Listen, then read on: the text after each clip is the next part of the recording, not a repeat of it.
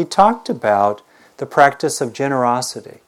And in our overly commercialized, monetized, materialized culture, we tend to turn those teachings of generosity into a pitch for donations. Now, it is true.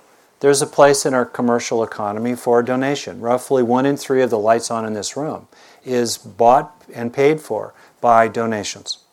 Spirit Rock's operating expenses are roughly handled about 2/3 through fees. The other 1/3 is through donation.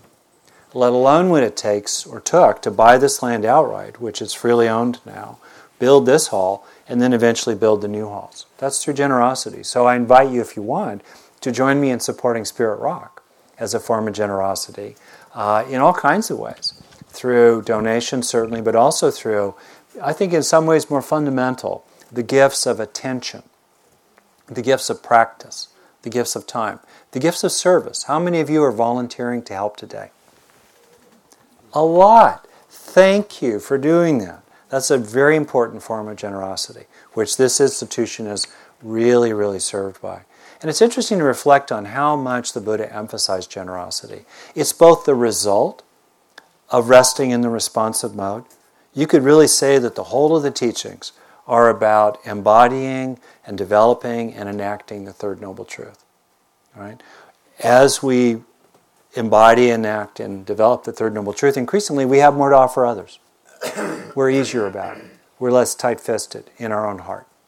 It's also true that practicing generosity takes you into the green zone.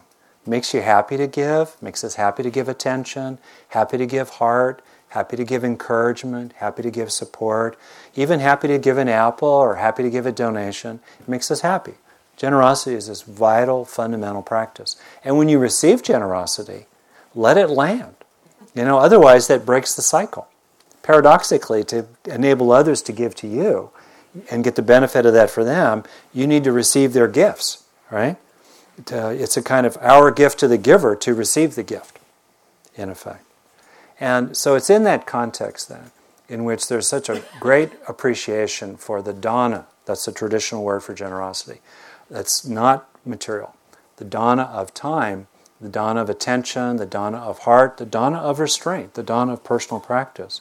In that context, I'm very grateful for your dana, as other teachers are here, for your attention, for your forbearance, for laughing at my jokes, whatever, for making use of what I offer. That's one of your greatest danas to me, is actually to make use in some useful way for yourself of whatever it is I offer. That's honestly the most happy-making, fulfilling thing for me.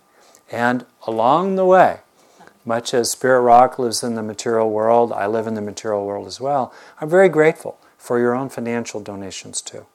But they're a really small part of the total dana package. So when you explore this practice of generosity, which has been extremely important to me personally, look for those things that make you feel happy. The gifts of attention, the gifts of heart, the gifts of practice, and occasionally, if it's meaningful to you, the gifts of money. So may you enjoy the dana of this day. We're here because of the dana of 2,500 years of teachings and teachers before us all, and all the people who helped make this institution what it is today. And it's okay to receive that generosity and, in turn, pass it along to others. So may we all be generous, and may I be generous with lunch now. How about you come back, please, at 2 o'clock? Okay? See you then.